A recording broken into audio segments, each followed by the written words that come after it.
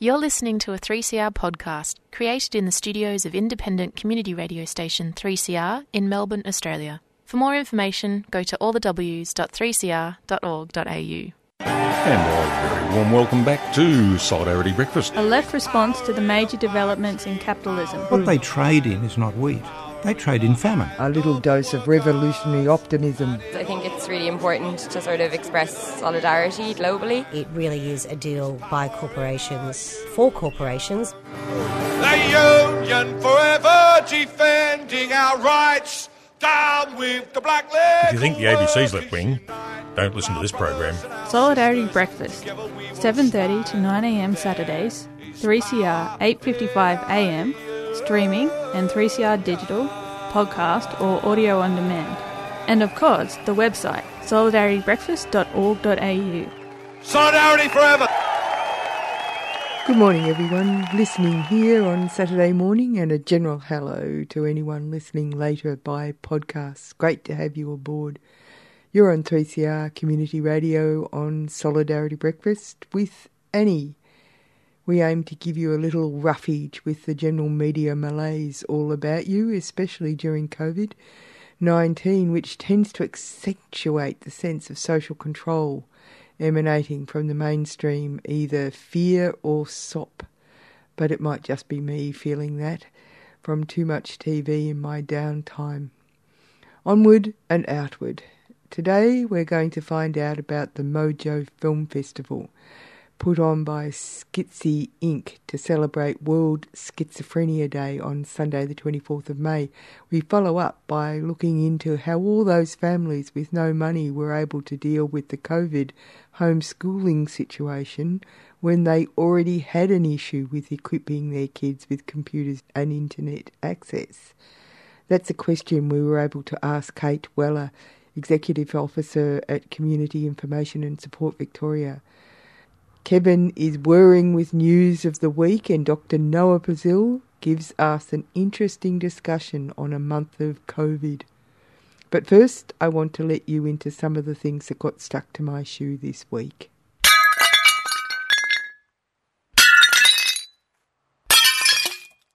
First up, what about those fabulous demonstrators at the Mantra Hotel raising awareness of the plight of the refugees who have been held captive there for months, even before the COVID outbreak, awaiting medical treatment which never comes? The only people served are Serco, the private multinational with the contract to guard them.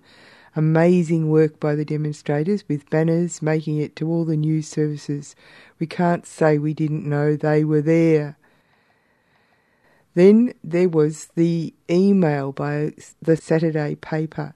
If you have any money left over after donating to 3CR over June by going to 3cr.org.au to keep us going, you could do worse than subscribe to the Saturday paper, which in my opinion is really punching above its weight in the scrutinising the utter awful politics the feds are inflicting on this country, even and maybe because they can during COVID-19. Listen up to a couple of creepy things that sent shivers up my spine, as reported by the Saturday paper's editor, Madison Cognot. It would have been naive to think Corona would upend one of life's true constants, the close ties between politics, power and policy. With its close ties to the fossil fuel industry and generous travel and accommodation allowances for members, such as $267,345 for 6 months' work for the committee's chairperson, former Fortescue Metals chief Neville Power, the government's National COVID-19 Coordination Commission, tasked with guiding the country's business sector out of lockdown, has stirred up many questions, but offered few answers. Mike Seacombe points to the Commission's advisers, oddly described as appendages, namely Andrew Liveris. So how did Liveris, a man who was appointed in 2016 by Donald Trump to lead the American Manufacturing Council, a former chair and chief executive of the Dow chemical company and current board of the Saudi petroleum giant Aramco come to be appointed as an appendage to the NCCC. Well, not even a Senate inquiry could find out. Okay, that's creepy. On the same theme, the Australian Institute has started a petition. I'll put a link on the podcast page. They're calling for investment in renewables coming out of COVID, not gas. This is what they say. The Energy Minister Angus Taylor is pushing hard for a gas-fired recovery following the pandemic. The Prime Minister's hand-picked National COVID-19 Coordination Commission is stacked with former fossil fuel executives and operates without proper scrutiny, oversight or transparency. And now another secret review conducted by a hand-picked gas executive has, surprise, surprise, recommended redirecting emissions reduction funding into failed carbon capture and storage and to big emitters. New analysis from the Australian Institute's Climate and Energy Program finds that using COVID-19 recovery funding to subsidise the gas industry would create few jobs, increase emissions and lock in high energy prices. It's a lose-lose-lose strategy. Okay, that's creepy. But perhaps the creepiest thing is this from the Saturday paper. In Canberra, Home Affairs Minister Peter Dutton, meanwhile, is pushing for new powers to be handed to the Australian Security Intelligence Organisation, that's ASIO, which would allow the agency to plant surveillance devices without a warrant, among a raft of other sweeping changes. One ASIO bill put forward by Minister Dutton on May the 5th could, without closer scrutiny, lead to cruel and inhumane punishment. Inspector General of Intelligence and Security Margaret Stone warned a parliamentary committee. But transparency has never been ASIO's priority, not least in recent years.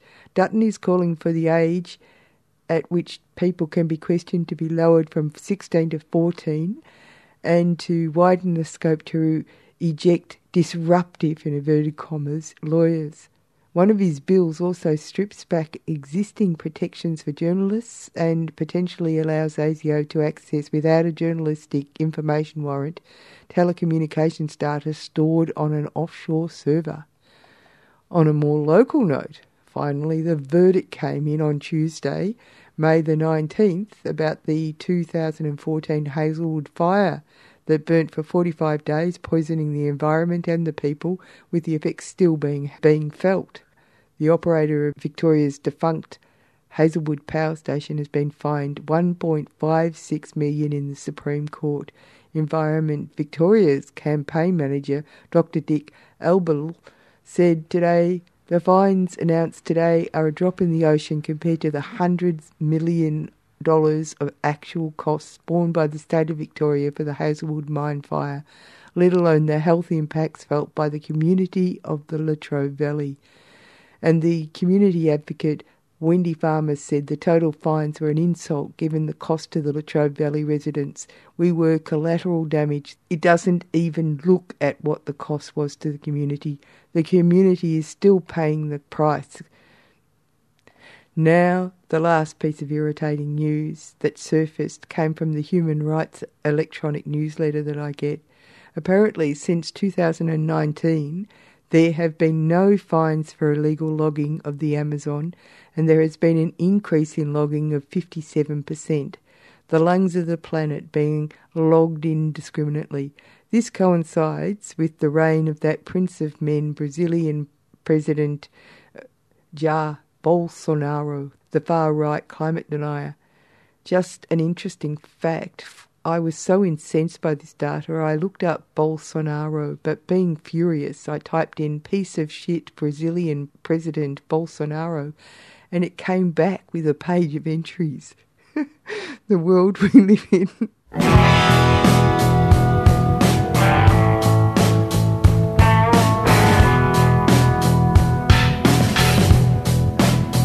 I feel stupid, I feel useless, I feel insane.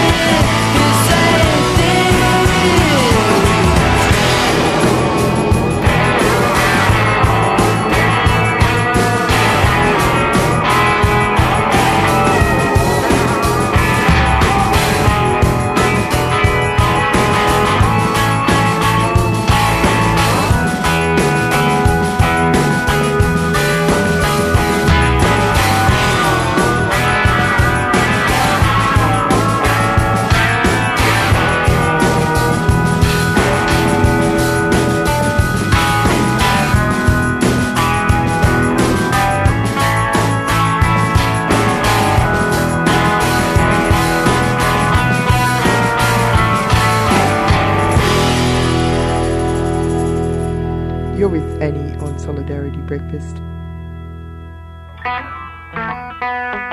The Mojo Film Festival, put on by Schizzy Inc. to celebrate World Schizophrenia Day, is going to be on Sunday the 24th of May, and it's going to be online this year because of COVID. So I was lucky enough to be able to chat with Michelle Toomey, one of the featured filmmakers on the night. You're part of Schizzy Inc. And you're a filmmaker, and you're part of Mojo Film Festival this year. Can you tell me how you got involved in making films? How did I get involved making films? Well, so far, this is the 4th Mojo Film Festival. So I made a film for the 2nd one, and one this year, the 4th. And I had lived experience of schizophrenia. And, I got involved with Schizzy Inc., which is an art collective with people with lived experience of schizophrenia. And, that's how I found myself being part of Schizzy Inc. and the Mojo Film Festival. So learning the skills to make films was important? Yes, we've run filmmaking workshops for the last 3 years, and it's a very enjoyable pastime to make films for our film festival, Mojo Film Festival. Now, I know that part of this most important element would be the business about being able to talk about yourself in your films, or not yourself, but your experience of mental health, rather than have someone else make a film about you. Can you explain to me how that all works for you, personally? I think the filmmakers who are in our group, it's a very enriching process to make a film, and all the films that are on show are going to be from people with lived experience. And I think as the years have gone on from the first Mojo Film Festival, which was 3 or 4 years ago, people have become empowered by making a short film. The films are around 3 minutes long, so they're only short, but there's a lot of love that goes into making the films for Mojo. And you all help each other with the making of the films? Well, sometimes we might act in a film if someone needs some actors. But when the films are submitted, they're looked at, and we have to be careful with trigger warnings, because some things with people with schizophrenia can be a bit overwhelming. So the films are very heartwarming, and just go to show what people with lived experience of schizophrenia can achieve.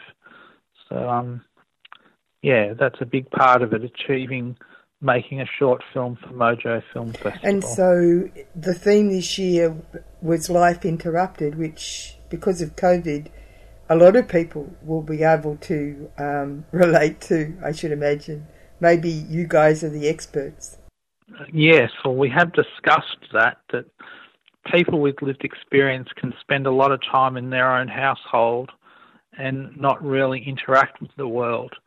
And we have had a few amusing conversations amongst ourselves in Schizzy Inc., saying that the rest of the world are learning what we live with day in, day out. But, I think a member of Schizzy Inc., Mitchell, came up with the idea of a life interrupted. And I think when you have schizophrenia, there are periods in your life where life is interrupted. So that's where the meaning for the theme for the films this year.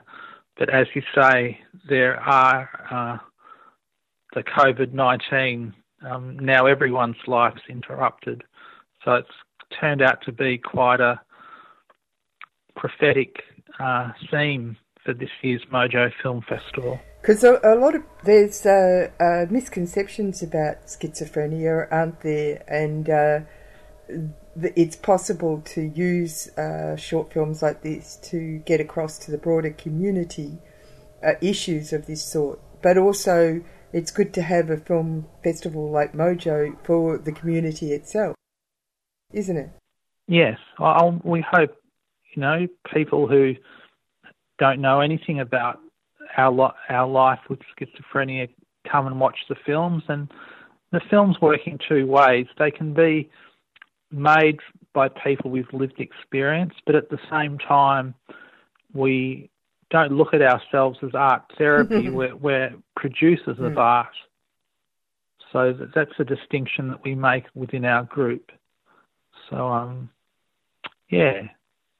I think it is important for the general public to get on board and to see that people with schizophrenia can contribute to society, and they might be a bit surprised by how good the films are. Tell me about your own film, because you've got a film in the festival, and I know that there's 15. Can you tell me about your film? My film? Well, my film's called For Schizophrenia. I'm a golfer, and through the National Disability Insurance Scheme, I go and see a golf professional, Brendan Green. So we went down to the driving range, and my arts mentor, Tanya Smith, took the film and I edited it. And it's just a nice little meditation on the game of golf and just sort of showing the relationship that I have with Brendan, which is it's a sporting relationship, but it's also very, what's the word I'm looking for? It's a very encouraging little story about our relationship and what Brendan's learnt from having me as one of his students. Oh, isn't that interesting? Tell me about your art mentor. Oh, yes. That's through the NDIS and through Arts Access Victoria, which is a disability group for art in Victoria.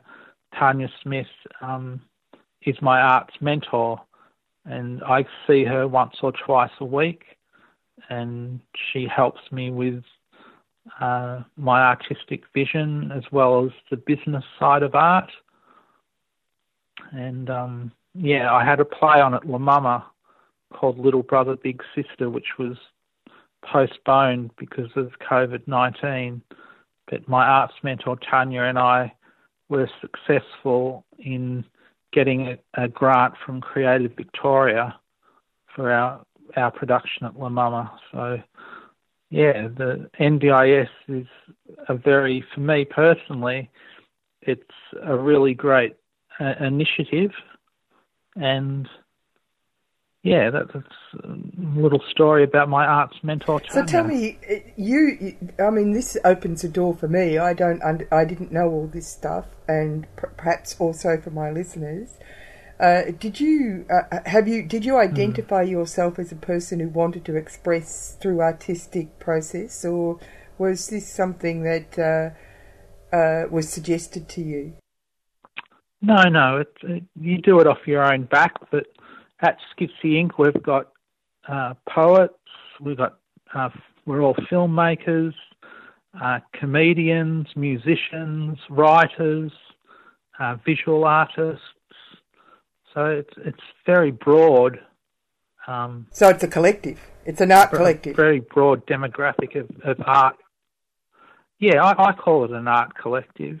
That we're nothing against art therapy, but we consider ourselves an art collective in the sense of we're like anybody else on one level, that we're artists in our own right.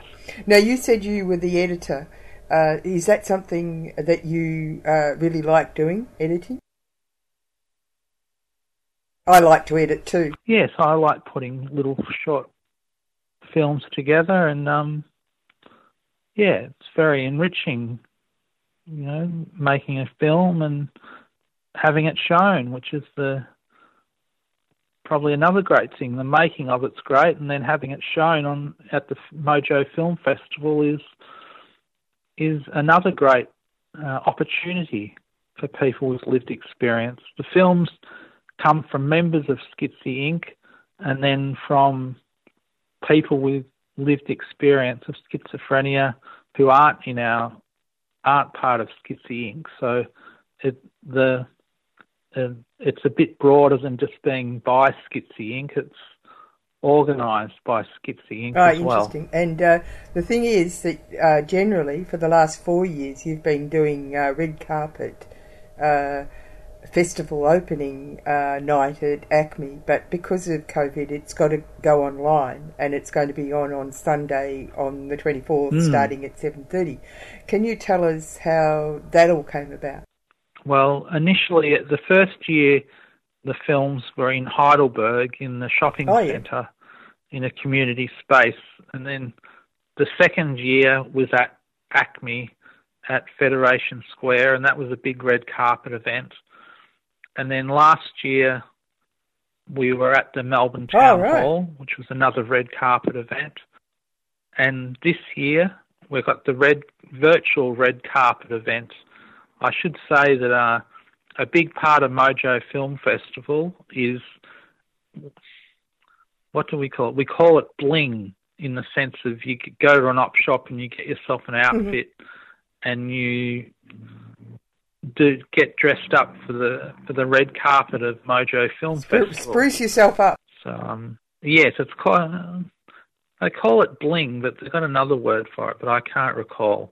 But a lot of the people in our group, Raphael and Duncan and Larissa, who's not, I don't know if she's part of our group, but they really enjoy getting dressed up, and they're the bling of Mojo Film Festival. Do you have awards, or is that something that is not necessary? We have I've got a couple of little recognitions. Everyone who makes a film gets a little Mojo Film Festival star, which you can put on your mantelpiece and that's nice. Reflect on your film. Yeah, there's no competition. No, but who organised to put it online? How did that happen? Well, Heidi Everett is a very big driving force amongst Schizzy Inc. And we've got two ladies, Esther, and I'm afraid I've forgotten the other lady's name, from Media Mentors, and they've really helped us in setting up the online platform for Mojo Film Festival. Yeah, they've been really great in helping us set up the YouTube channel for the gala event coming up on Sunday evening. So are you going to bling up and get yourself prepared for the evening at 7:30? No, I'm afraid I'm not a bling person. Sloppy Joes for you. I might put on a suit. One of the great things, we've got a YouTube app on our television, so we'll be able to watch the Mojo Film Festival on the television on Sunday night. Thank you very much for spending some time with me, Michelle. All right, thank you. I'll just say, if anyone wants to watch and be part of Mojo Film Festival on Sunday at 7:20, just go to YouTube and search Mojo Film Festival, and our link will come up and you'll be able to be part of the virtual world, which is Mojo Film Festival 2020. So thanks for having me on your show. Many of you will be familiar with 3CR's annual Radiothon fundraiser. It's when you, our listeners, literally keep the station going with your generous donations. It's a vibrant and busy time each June at the station, and an all-in effort from our volunteers, staff and supporters. But in 2020, under the COVID-19 restrictions, we need to do things a little bit differently. So stay tuned for our June station appeal. It'll be online, on point, and be asking those of you who can to make a donation to keep 3CR alive. 3CR, your station in struggle and solidarity.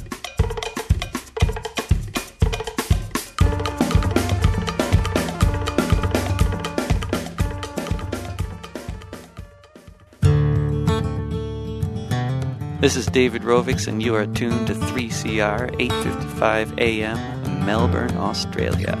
Step 3 is finding there's a tactic when everyone believes it could be true. That if all the people work collectively, there just might be something we can do, and everything can change. You're with Annie on Solidarity Breakfast. One of the questions I was wanting to have answered when COVID stay-at-home started and it looked like kids would need to be homeschooled was how would kids with no internet and a computer be able to keep up, or is education only for the well-off in a crisis?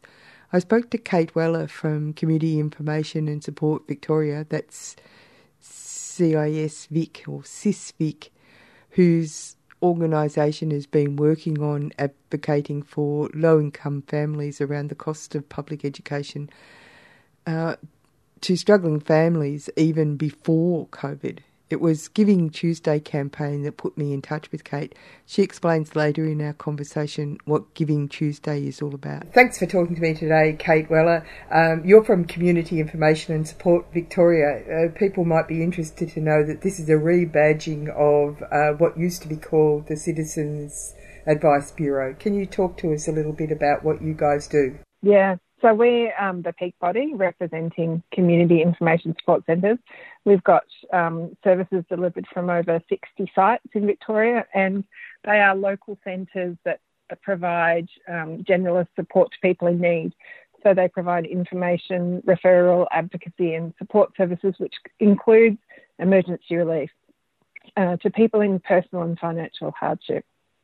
And I noticed that you've created you deal in research as well as the hands-on and advocacy for That's right. As a peak body.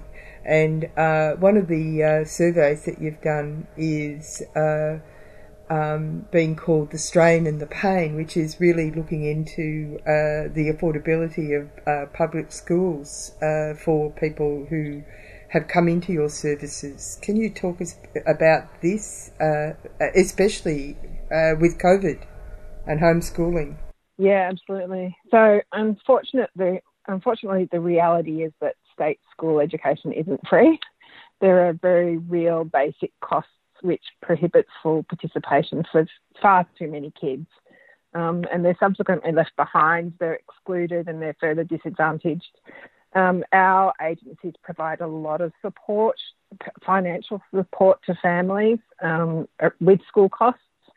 And so the research that we did for the Strain and the Pain report was looking at the support needs of people with school costs. And, over the research period, there was a staggering 84% of families accessing our services for support during November through to February were doing so because of the cost of education. They were either out of pocket and had no money to buy food because they'd paid education bills, or they couldn't cover the education costs from their budget. So this was something that we already knew was an issue, that school costs are just really prohibitive for families on low incomes.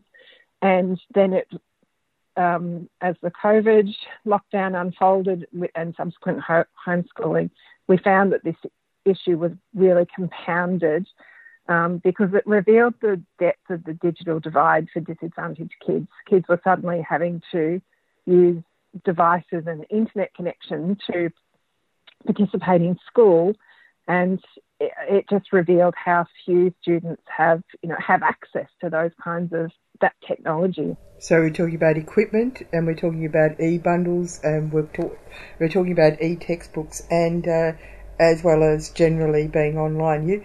You already found this to be the case before COVID. Yeah, absolutely.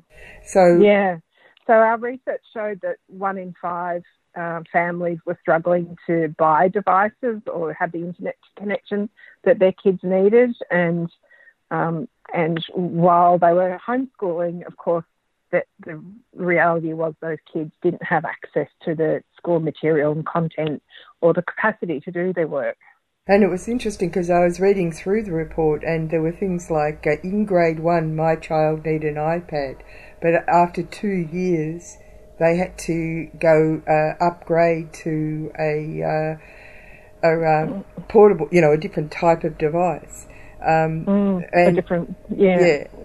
these were requirements of the school, and even worse, it was so heartbreaking to read the effects psychologically and also in terms of the self-esteem of people being pressured and bullied, not just by the fellow students because of difference, but the school itself. Oh, absolutely. Yeah, I mean, there were very strong themes about children feeling marginalised, feeling social shame, low confidence, stress, anxiety, and sadness. So really, really strong themes, which it illustrated how strongly educational exclusion and social exclusion are connected, and that this is deeply affecting young people.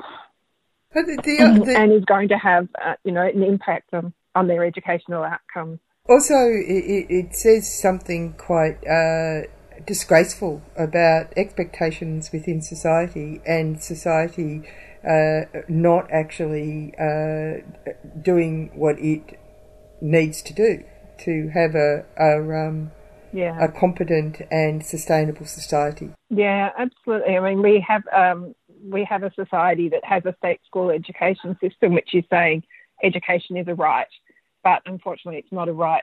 It's not something that people can access properly. The costs are just too prohibitive, and it's having an enormous impact on families and their personal and financial circumstances.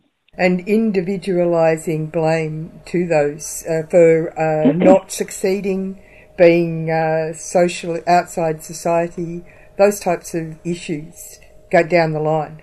Oh, absolutely, absolutely. We would like to see that our state school system was properly funded so that standard curriculum was free, and that kids or families who didn't have capacity to pay weren't going to be excluded and weren't going to be further left behind. Now, when you did do your surveys, people talked about things like, and my listeners might be aware of these things, the state school relief system and the camp sport and excursion funds, but they don't cover it, do they? Yeah. No, definitely not. State school relief can provide great packages in terms of uniform items, but it will never mean that someone gets all of the uniform articles that they need, or all of the stationery that they need. People, there are some support services that have been embedded into the education program, but they just don't cover all of the costs.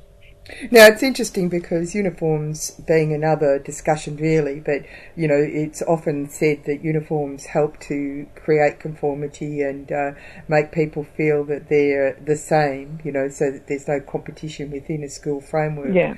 But in actual fact, it's a huge burden economically, and on another level, it differentiates people who cannot afford to keep their uniforms up to spec. And we're talking about public schools. We're talking about public schools here, state schools. Yeah, absolutely. Yeah. And I think we see that that's a problem when individual schools decide that they're going to have a unique uniform that will only be able to be purchased from a uniform specialist shop, where schools don't allow for those generic uniform items which can be purchased at any major department store. The cost just escalates. So, we would love to see more state schools have a more responsible, ethically responsible uniform policy that's fairer for people. So let's get back to COVID. Oh, sorry, go on. Yeah. I didn't mean to interrupt. Go on. Oh, no, that's all right. It's in our research, some of the comments were that parents couldn't afford particular uniform items like a blazer, which can be in excess of $100. Oh yeah, if you have one child, it's hard enough. But what if you had more? And your research shows that people do have more children. Also, there's a certain social control mechanism going on with this. There's so many issues going on in this kind of discussion. Let's go back to COVID and the homeschooling and the fact that there are a whole lot of people that were really heavily impacted because they didn't have access. Can you have you any idea of any outcomes, or what has the government become aware of its deficiency? Look, I think the state government initiatives have helped. Like they did target Year 12 students. It was about targeting the most 250 of the most disadvantaged schools. So they were ensuring that laptops were available for Year 12 students in those schools, and then encouraging the local schools to support families. But we've certainly found that people in financial hardship often feel really uncomfortable or don't get a good response from a school when they go to them to talk about it. So it's not always the environment where they feel most comfortable to say, we can't afford to pay bills, we haven't got enough money to feed the children, we need assistance for a device.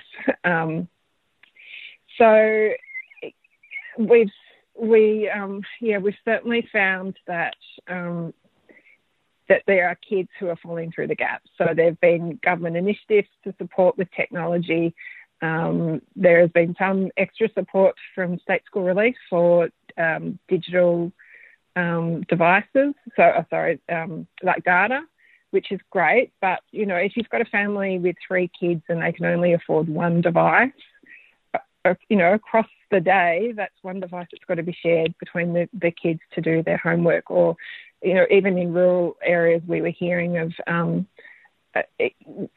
kids would have devices and would have no internet connection because of where they lived. So people were further disadvantaged because of geography. So unfortunately, we saw that there were still people falling through the gaps. So would you say that... Going back to school, of course. So the charity paradigm, I mean, there's a concept of a sort of a sense of charity involved in this as opposed to right. There should be a change of psychological... there should be a change in the way it's conceptualised, the filling of these needs. I don't know if I've said that correctly, but do you understand what I'm saying? No, I think you're right. Yeah, if we're saying that access to education is a right, then it's also a right, therefore, to have the means to participate in that education. COVID, of course, has thrown, you know, such a curveball that, you know, none of us were really prepared for. And I think schools, you know, have generally done a good kind of responding quite well in the way that they've had to suddenly modify programs. But, you know, as we've said, there are gaps and kids are missing out. I mean, it reminds you of Oliver Twist. Please, sir, can I have more? I mean, it shouldn't be like that. People shouldn't have to go there and embarrass themselves. Yeah, yes, it is the sad reality. Yeah, well, it should be changing. It shouldn't, you know, public education is a right, as you say. It should be recognised as such. Let's go to Giving Tuesday. Now, Giving Tuesday is all through this month has been organising to try and raise people's awareness of community funding needs for organisations that you are part of. Can you talk to why you joined in that? Yeah, look, I think Giving Tuesday has been a wonderful international movement that's encouraging people to give to causes, and whether it's giving their time, their resources, their money. It's great at helping raise awareness of issues and where people can go to give to those causes. So for us, it was a really kind of natural tie-in to look at school costs and Giving Tuesday now, and looking at the impact of homeschooling for disadvantaged families, and using it as an opportunity to launch our report, but also to raise money for school costs. So our campaign will be focusing on raising money to buy devices and data packs for kids who are disadvantaged. And even though school goes back and there's less pressure to be doing that homeschooling, there is, of course, still need for kids to have that access.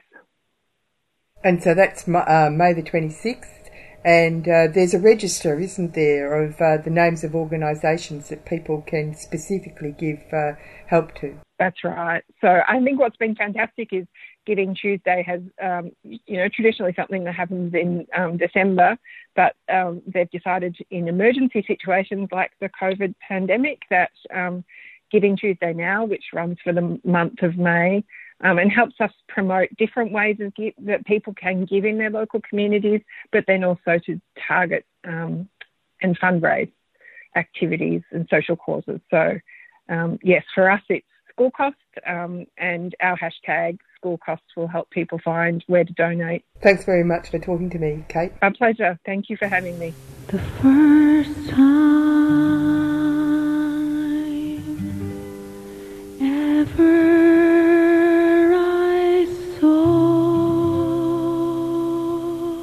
your face, I thought the sun rose in your eyes,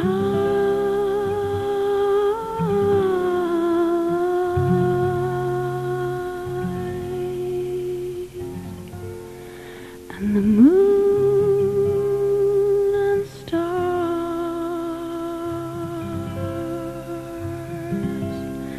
were the gifts you gave to the dark and the endless night.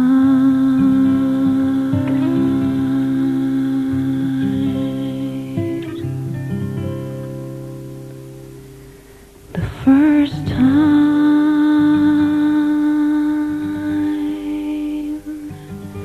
ever I kissed your lips, I felt the earth move in my hands,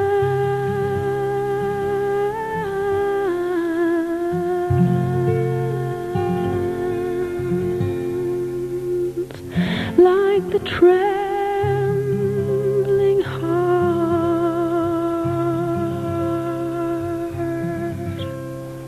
of a captive bird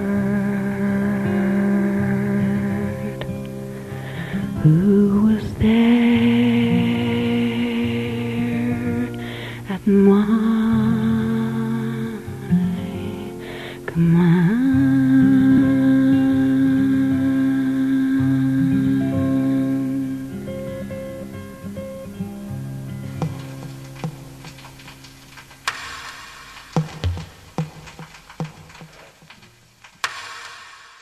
You're listening to 3CR Community Radio. 855 AM. Fitzroy Legal Service has launched a free information and advice phone service for people who have been stopped, questioned, fined or charged for breaching the new COVID-19 restrictions. Have you been fined or charged under the new laws? Or stopped and questioned by police for being outside? Call 0434 136 501. Weekdays between 9am and 5pm. That's 0434 136 501. Or head to fitzroy-legal.org.au for more information. You can also report incidents at covidpolicing.org.au. Fitzroy Legal Service is a 3CR supporter.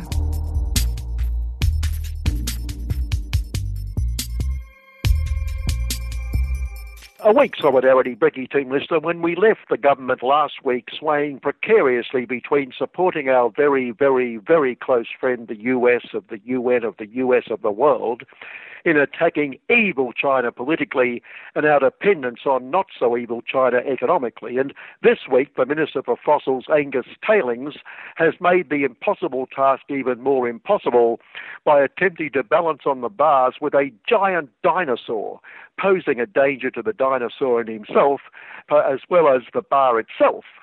Angus, what are you doing? Balance. We must have balance. But what about the dinosaur? We must have the dinosaur if we're going to have balance. But what if the sun burns it or the wind blows it off? That would be a tragedy for the dinosaur economy, for balance. Ah! And with that, he lost his and crashed onto the mat.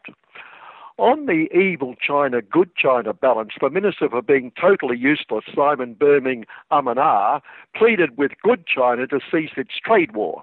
Barley, he yelled, or would have yelled if his Chinese counterpart didn't totally ignore him, while the evil China balance was rendered even more precarious, teetering dangerously, as evil China accused True Blue Aussie, talk about unsubstantiated fantasies, of being a dog of the US of, an allegation scotched immediately by the US of ambassador, who said the world listened to True Blue Aussie when we speak. And we'll continue to listen to True Blue Aussie as long as True Blue Aussie continues to listen to our orders. Also on balance, industrial relations charging out of balance with that decision Wednesday. We recall discussing on the week that was before the last election, then Minister for Caring Business Class Relations Kelly Oda, why are workers so evil, intervening in a case to challenge an earlier ruling that casual workers who are really permanent workers have a right to entitlements like holiday pay, sick leave, all the entitlements of full-time workers, which sent caring employers into apoplexy. Well, this week the court ruled that way again, leading poor caring employers to declare the economy would collapse entirely, which many of us thought it had. And the now Minister Christian Portaloo said the government, having lost the case, would legislate to make the decision redundant, change the law it just lost, prompting us to ask, why waste all that time and expense on the case in the first place, and leading us to remind ourselves, what does the separation of powers mean again? The government accuses these workers of double-dipping, and in its balanced way, Thursday's True Blue Aussie Capitalist Review P1 headline showed where it stands on the issue. Workers can double-dip, it headlined. Balance. On caring employers and balance, that epitome of balance, the Telly News at the weekend excitedly showed people enjoying the relaxation of restrictions, of isolation, and showed in many cases people also believing they could relax social distancing. The news referred to bracing for an outbreak, and the State Health Minister, help of the Economy Minister, it's inevitable that we will have more outbreaks. They showed just how important it is to get the greatest little economic order of them all resuscitated. Much more important than more outbreaks, but at least the sick and dying can feel relaxed that they are suffering a little bit of illness and death for a truly great cause. 'Tis a far, far greater thing I do. And as the resuscitation of the really needy, filthy, rich, caring business class gathers pace, we'd know great socialist figures like former Socialist Party State Supremo Steve Brakes on wages would insist the trade unions must be involved in protecting workers' rights, as the caring business class government ignores the evil unions, wouldn't we? Well, Steve, who enjoys a neat little earner over and above his not ungenerous parliamentary pension as chair of Union Fund CBUS and on the industry True Blue Aussie board, has seen the light. He says the Socialist Party should ignore the trade union movement in developing policies post-pandemic. He's obviously, like the government, realised just how evil unions are, like the government. But hang on, the government says it wants to work with good trade unions and the ACTU, involve the unions who have stopped being evil, continue the cooperation that has led to flexibility in wages and conditions, which Our old mate, Small Business Profits Association Supremo Peter Strongarm the Workers, and other sensible practitioners of the greatest little order show how caring employers have been ripped off for years, and the concessions made by evil unions must be made permanent. So the government wants the cooperation to continue to prevent caring employers being ripped off, which may mean that Steve and Pete and the caring business class government aren't all that far apart. So if the Socialist Party takes Steve's advice, or probably even if it doesn't, then again it could be a healthy win-win for the caring business class and the caring business class, and therefore all of us. While Steve urges the trade union movement be ignored in policy making, just remind me, in his industry superpositions, who provides the neat little earner he receives? And after the Parvenu Fast Food and Retail Union had an agreement with fast food behemoth McDonald's rejected on the specious grounds that it ripped off the mostly young workers, the long-term union, the Shop the Workers Union and the ACTU, which backed the slashing of wages and conditions, now say they feel there may be a case for a few changes, again leaving us to ask, how come they missed the problems they've now noticed in the first place? On good, healthy salt, sugar and fat junk food, I think the week that was has for far too long concentrated on the unimportant, the not so important things in life like industrial matters, climate change, train killing, those sort of irrelevancies. So I thought it time to discuss the truly important, like the commercial telly channel excitingly alerting us 3 weeks to Big Brother, and next week it'll be 2 weeks. Now, I thought Big Brother had sunk to such depths that even the locked-on reality TV addicts, well, so-called reality, which is about as real as a flying saucer, addicts had even unlocked themselves. But Big B is back, and here's the salt, sugar and bad fat connection. It's being sponsored by KFC, creating the perfect scenario. Sit back watching Big Brother with a bucket of the sponsor's crap, and we can wipe out our minds and bodies simultaneously. Brain dead and body dead. Win-win. Another win-win, or at least not lose-lose, the man who realised we were facing a pandemic before anyone else in the whole world, US of Big Supremo Donald Trample the Poor, who obviously didn't want to create panic by sharing his knowledge with those who would perish in the pandemic he alone foresaw. Biggest only person ever, has now come up with a win-win, can't lose-lose solution, as he's keeping himself healthy by taking hydroxychloroquine, which might do him some good if he's got malaria. Although Donald said even if it doesn't work, you're not going to get sick and die. Unlike the 90,000 and growing who have got sick and died of that which the only man who knew forgot to tell them, although medical experts, but what would they know compared to Donald, warn it has serious side effects including heart arrhythmia. So when we think about it, we should encourage Donald to keep using it and maybe inject himself with a litre or two of disinfectant, that other miracle cure he discovered. Also a fan of hydroxychloroquine is a very, very close friend, a great man. He's done great things, like agree with me, best agree ever, Brazilian Supremo Jair Bolsonaro, who knows it isn't a pandemic but a little flu, which flew through and is flying through his population more than just a little. But his supporters came out this week to agree with him, having composed a truly beautiful song just for the occasion, Chloroquine, I Know You Saved Me in the Name of Jesus. So moving, so beautiful, and thanks to Chloroquine and the dear baby Jesus, they should be as safe as, say, Angus Tailing's up there with the dinosaur. And as a bonus, the experts who know predict that Chloroquine, I Know You Saved Me in the Name of Jesus, will dominate this year's Grammys when and if they are held. Amid the relentless campaign by the caring business class that giving them a boost is far more important than a few more deaths and illness, the latest target is the states that refuse to reopen their borders. Selfish premiers despite, speaking of death and illness, many respectable practitioners of the greatest little order pointing out it stops them making a killing. So finally, let's finish with our own beautiful composition. Jesus knows it's a true win-win. We'll all be saved by chloroquine.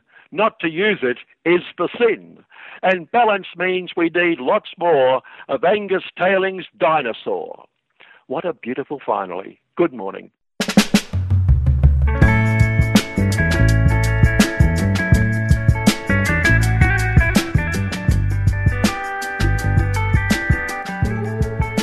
Friends of the Earth Food Co-op is open.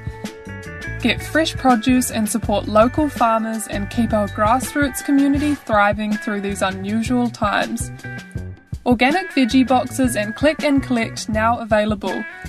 Visit www.foefood.org/click-collect to place your orders. Or pop in store at 312 Smith Street and see how we're adapting with our new physical distancing layout. Shop organic and buy local. Made easy at Friends of the Earth. A proud 3CR supporter.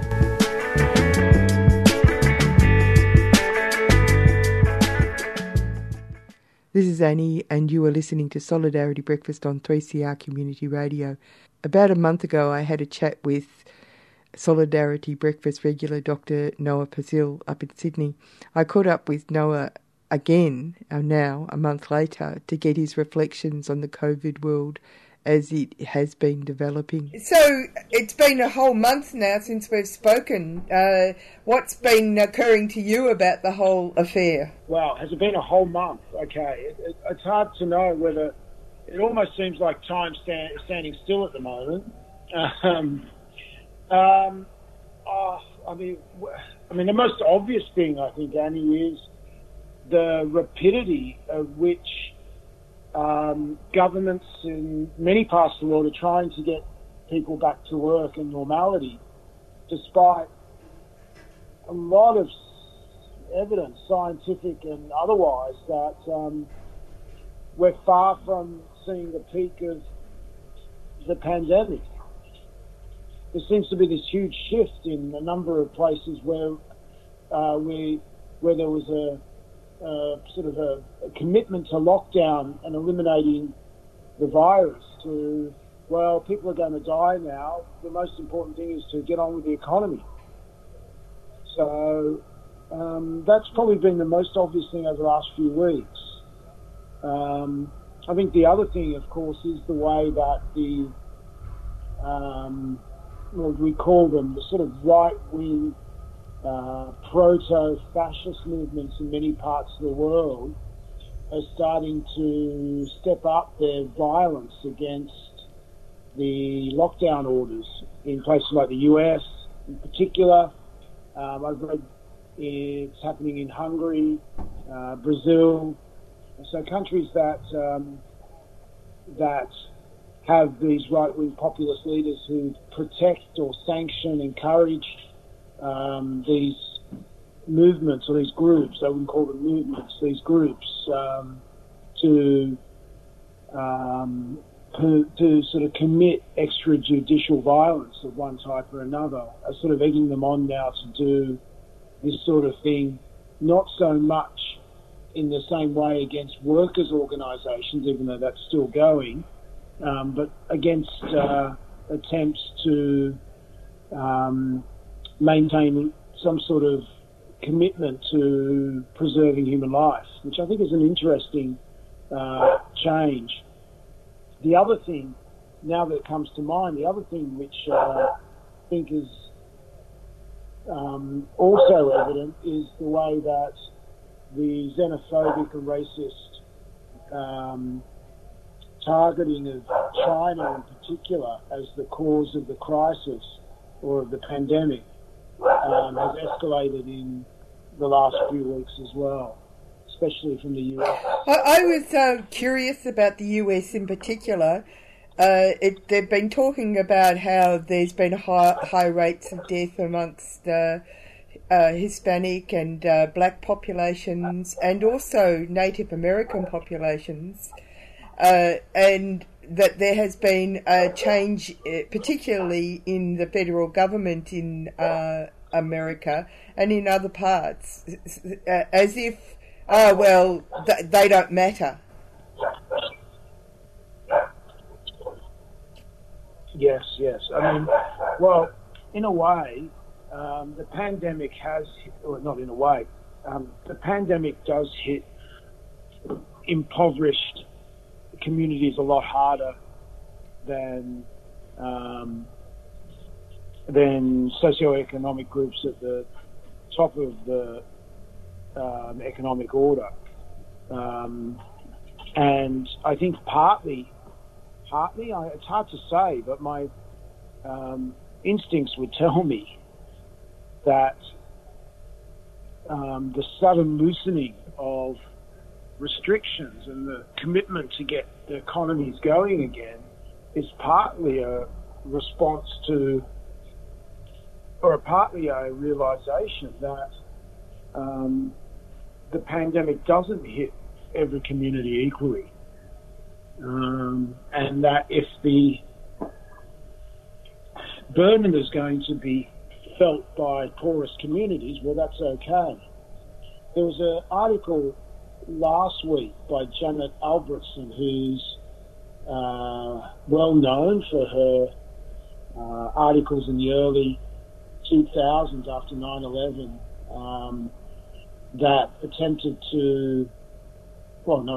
that were real dog whistling against Muslims in Australia and globally. And I can remember quite well the Media Watch episode that revealed the extent that she had manipulated or misrepresented findings from a major sociological report in France around gang violence and teenage and rape to highlight here in Australia the threat of Muslim men to non-Muslim women. And the French report said quite clearly that it was gang violence that they were, or gang behaviour, not Muslim gang behaviour. She added the word Muslim to the report that she presented in the Australian. But she's now also the director of the Institute for Public Affairs. And she wrote last week that, in I guess in many ways, paralleling the normal neoliberal argument that the natural order, the market in particular, rewards people who deserve it with wealth, and people who deserve to be poor treated in the same way by the market and impoverished. This idea of the natural order being, and the market being a symbolic of the essence of the natural order. And she was saying the same thing about COVID in some ways, that people who die from COVID, and this is my interpretation of what she said, in a way it was a social Darwinist argument that the weakest and the strongest will survive and the weakest will not. And I think there is an element here where the sort of neoliberal philosophy, or if you want to call it that, or ideology around social Darwinism is coming out in the some government responses and some right-wing responses to COVID-19. Certainly Bolsonaro's, the stuff I've read on Jair Bolsonaro, Brazil, and Donald Trump suggests that the two of them are at the forefront of promulgating this idea. And there's a toxic masculinity element to that as well, that real men don't get sick. Oh my goodness, what a miserable woman she is. It struck me that the reason why I brought up America in particular is I was really bothered, as it is bothersome, about the terrible murder of the young black jogger. And yes. And the three people involved, one filming, a father and a son stalking, and the man having a powerful gun that he should in a domestic street. And on the Facebook page that was reporting it, there were these comments saying, "Oh, we don't see the beginning of the altercation, but it does seem, quite troublesome that this should have been the outcome." And I was thinking, And then Robert Reich wrote a note saying something about it's a terrible thing that a person is jogging, but it's okay for a person to have an AK rifle or whatever it was in a domestic street. And I was thinking about those Americans who were involved in the shooting. What would it be like to be in the head of people who would hunt down a person in a domestic street because he was a young black man? What's going on in their head? Well, there's hundreds of years of inculcation of black danger and white entitlement involved in that moment. The whole Black Lives Matter campaign was really an attempt to identify the extent that the deep structural racism of the US's history is still evident everywhere in the country. And that this impunity that white people have in regards to, or the impunity they have, or they feel they have, in regards to protecting their own safety from especially black men, and the way that the sort of order, the US political and legal order, allow this to happen is just, to me, just mind-boggling that after 150 years since the end of slavery, well, the formal end, the abolition of slavery, and 60-odd years after civil rights, that we can still have this deep structural racism pervading so much of US life. It is quite and I say that, and here we are in Australia, a country where we have a similar history of racism towards Indigenous people that allows for all sorts of behaviour towards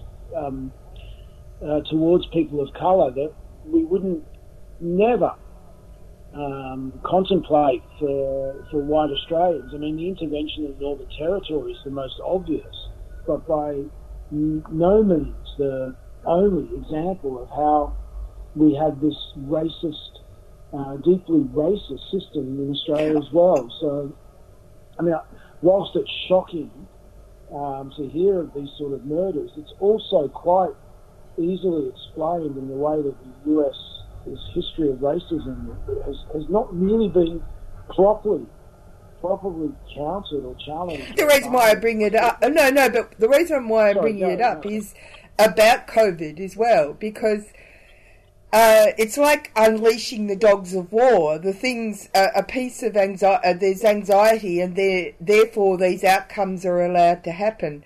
Like, there are only about 12% of the American population is black. And in Australia, it's even smaller percentage of people are First Nations people.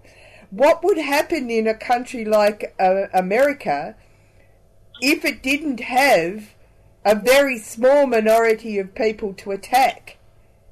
And what would happen in a country like that when you get a pandemic, when you didn't have someone else dying?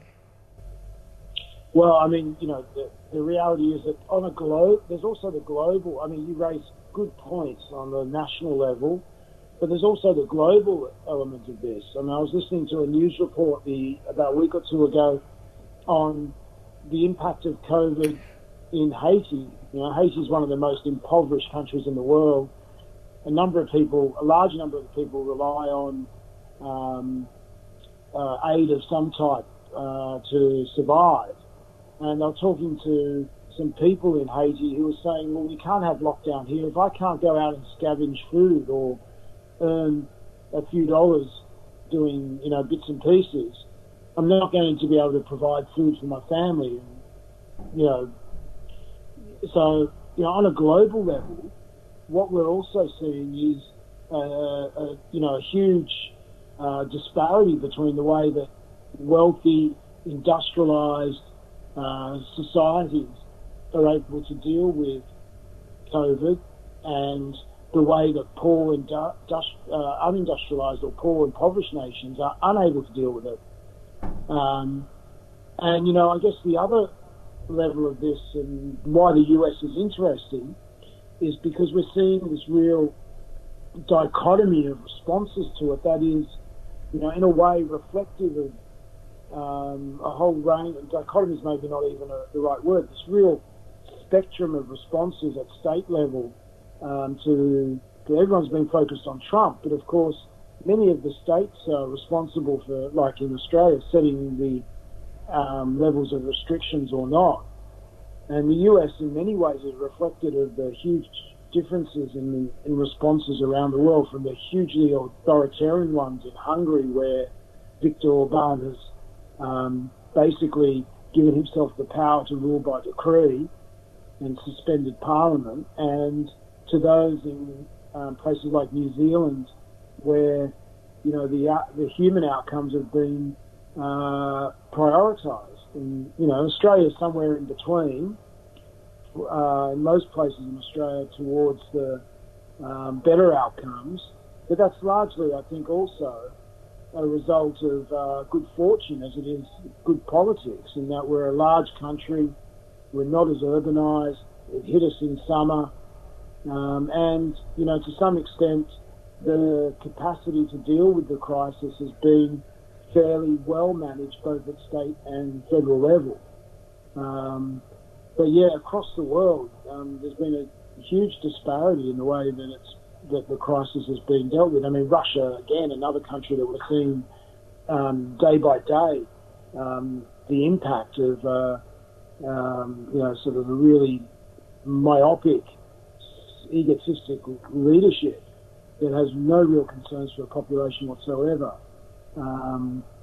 And the disaster that's looming in that country, I think, is one that might make the US pale into insignificance when we're looking at this in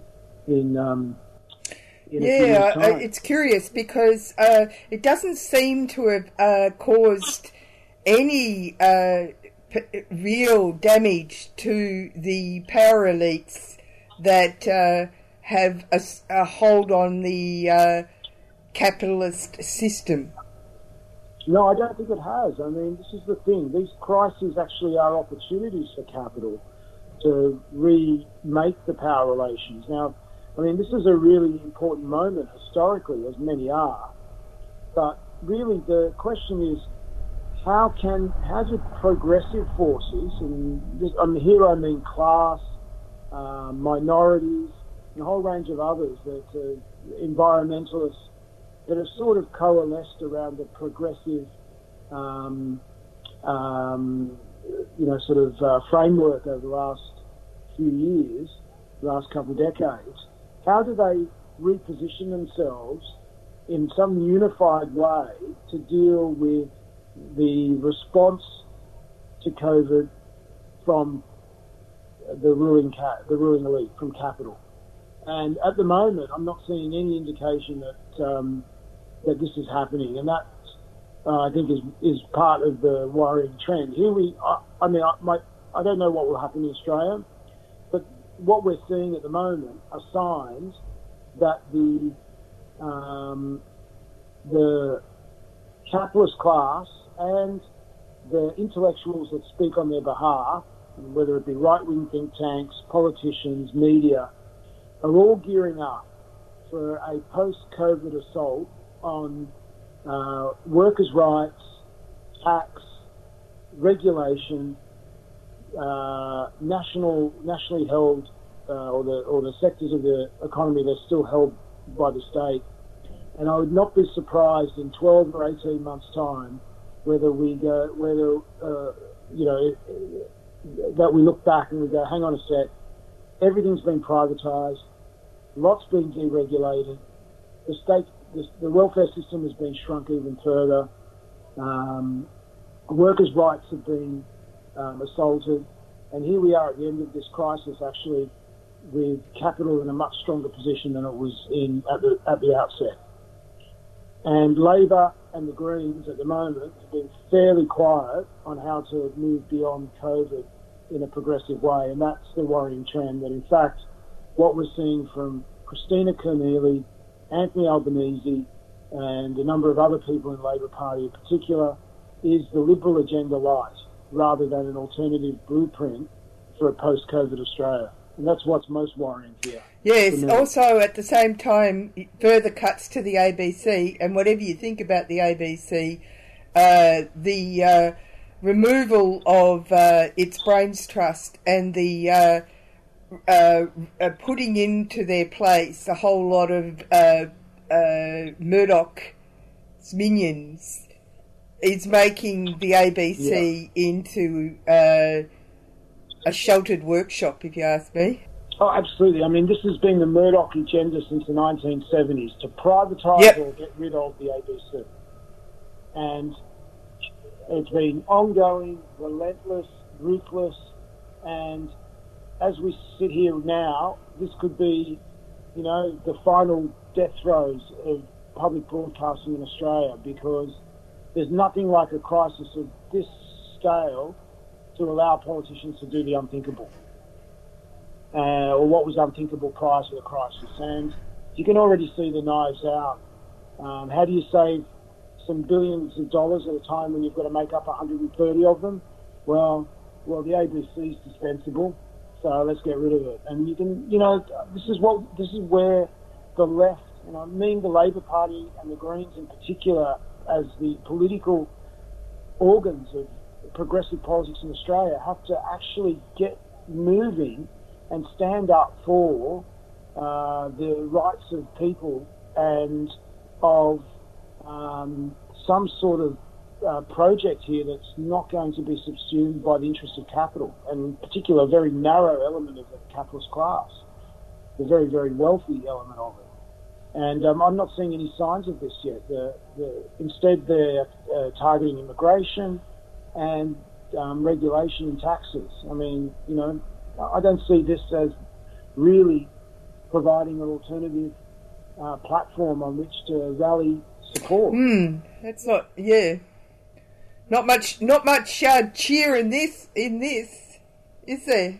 No, I think more anger at the moment, and I think this is where maybe we need to start to move, is not from some sort of apathy or antipathy or whatever you want to call it, sort of what's happening. Apathy is the wrong word, but some sort of sense of fatalism, but rather a sense of anger about how, not so much targeted the Liberal Party, we know what the Liberal Party means, who it represents and what its aims are, but actually anger at the political representatives of progressive forces in Australia, or progressive people in Australia, for them to stand up and at this moment, because without that, then there really is no alternative but the neoliberal one, and more of it, much more of it. And that's not a good outcome for any of us. Okay, well, we'll leave it on that note, and we'll talk again in the future to see how things have developed. I hope so.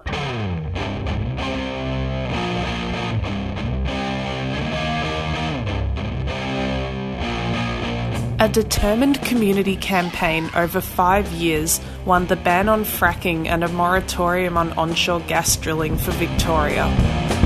It was a great victory for grassroots people power, but now the Victorian government has decided to lift the moratorium on onshore drilling, even though its own report admits it won't bring down gas prices. Even worse, they want to open up the west coast of the state to offshore gas drilling. It's essential we stand up now and make it clear that the time for new fossil fuels is over. Join the campaign by checking the Friends of the Earth website at www.melbournefoe.org.au/gas. Friends of the Earth is a 3CR supporter.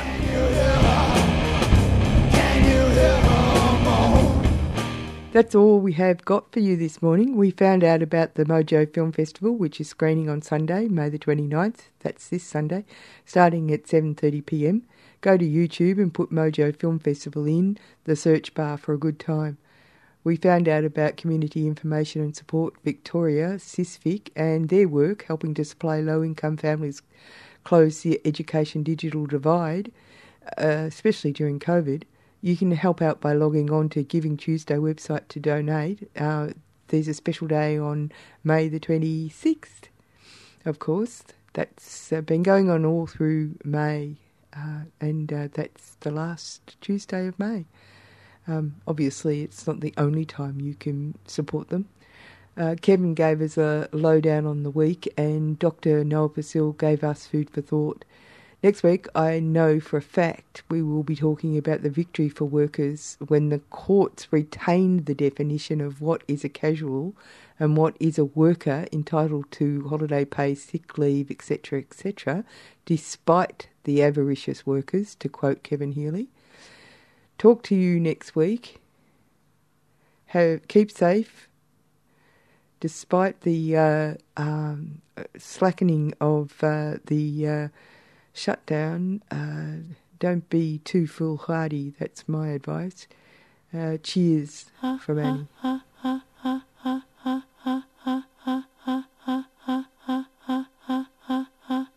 Oh, Superman.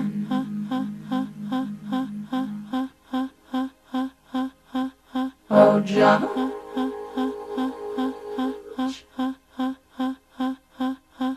Oh, Mom and Dad. Mom and Dad.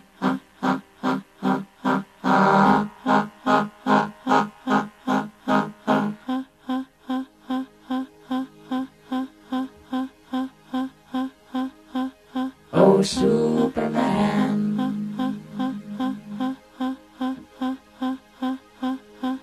Oh, John.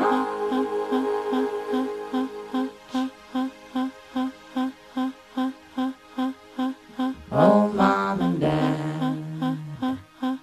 Mom and Dad.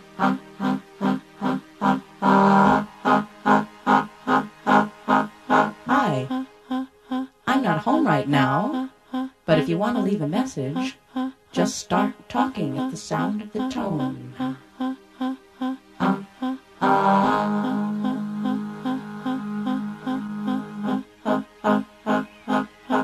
Hello? This is your mother. Are you there? Are you coming home?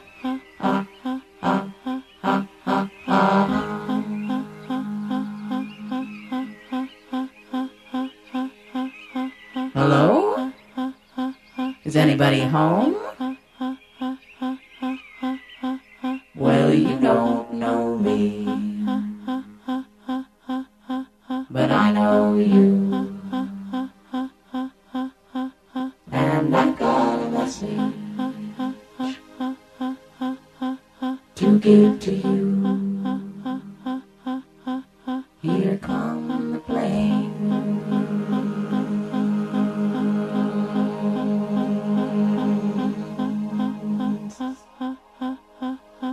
So you better get ready, ready to go. You can come as you are, but pay as you go, pay as you go.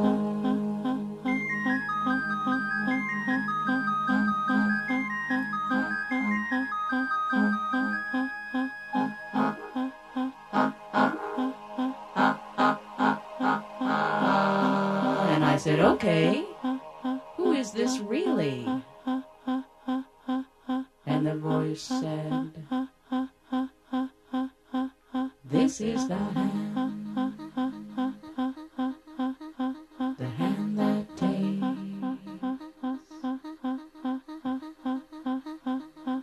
This is the hand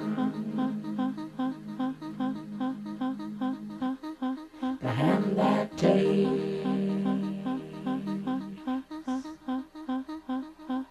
This is the hand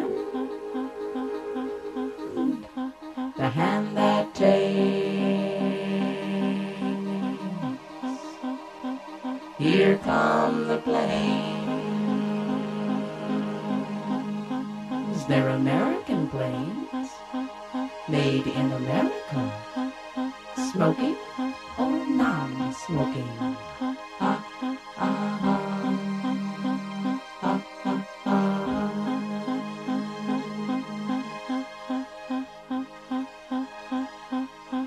And the voice said,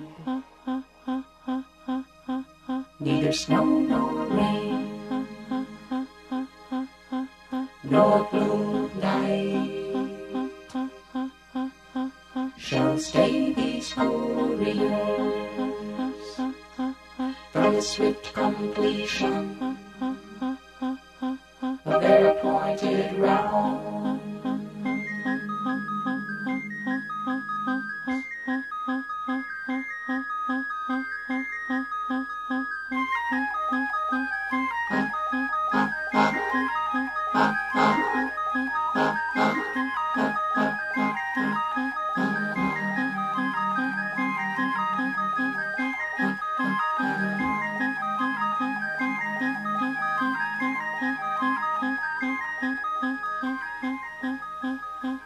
Cause when love is gone,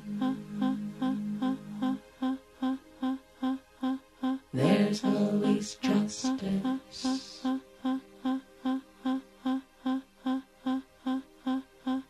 And when justice is gone,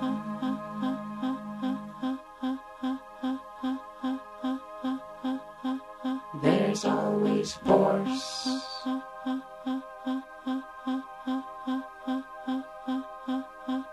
And when force is gone,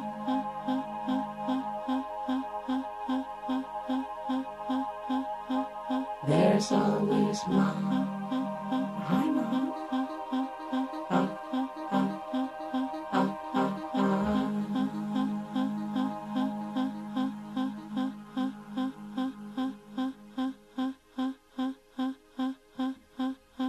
So hold me, Mom, in your long arms. You've been listening to a 3CR podcast produced in the studios of independent community radio station 3CR in Melbourne, Australia. For more information, go to allthews.3cr.org.au.